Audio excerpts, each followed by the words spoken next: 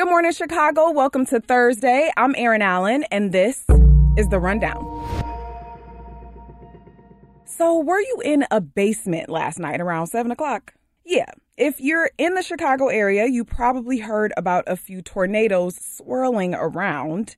The National Weather Service was tweeting last night about sightings, including one by O'Hare. Passengers took shelter, and there were no immediate reports of injuries, but hundreds of flights were disrupted.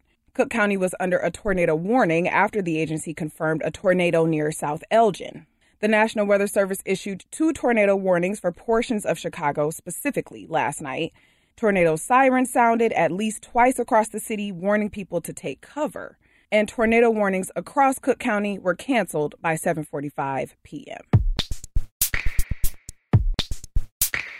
Speaking of weather and climate, there's some new research out of Northwestern University. Apparently, global warming is raising the temperature underground in some spaces across Chicago.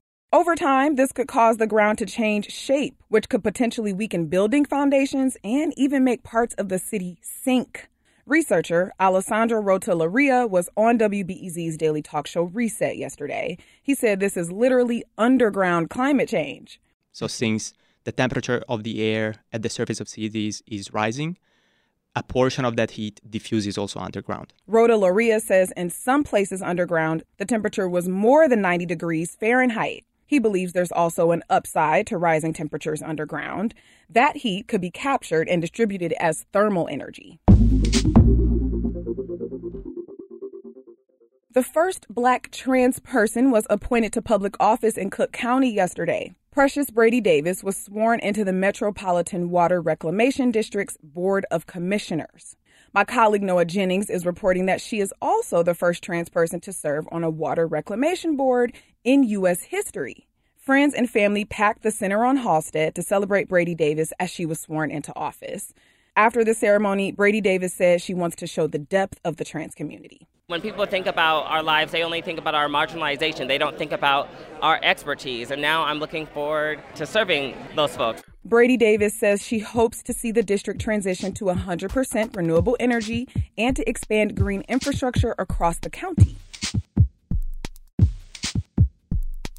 And now for some quick hits, starting with a few updates from Mayor Johnson's administration.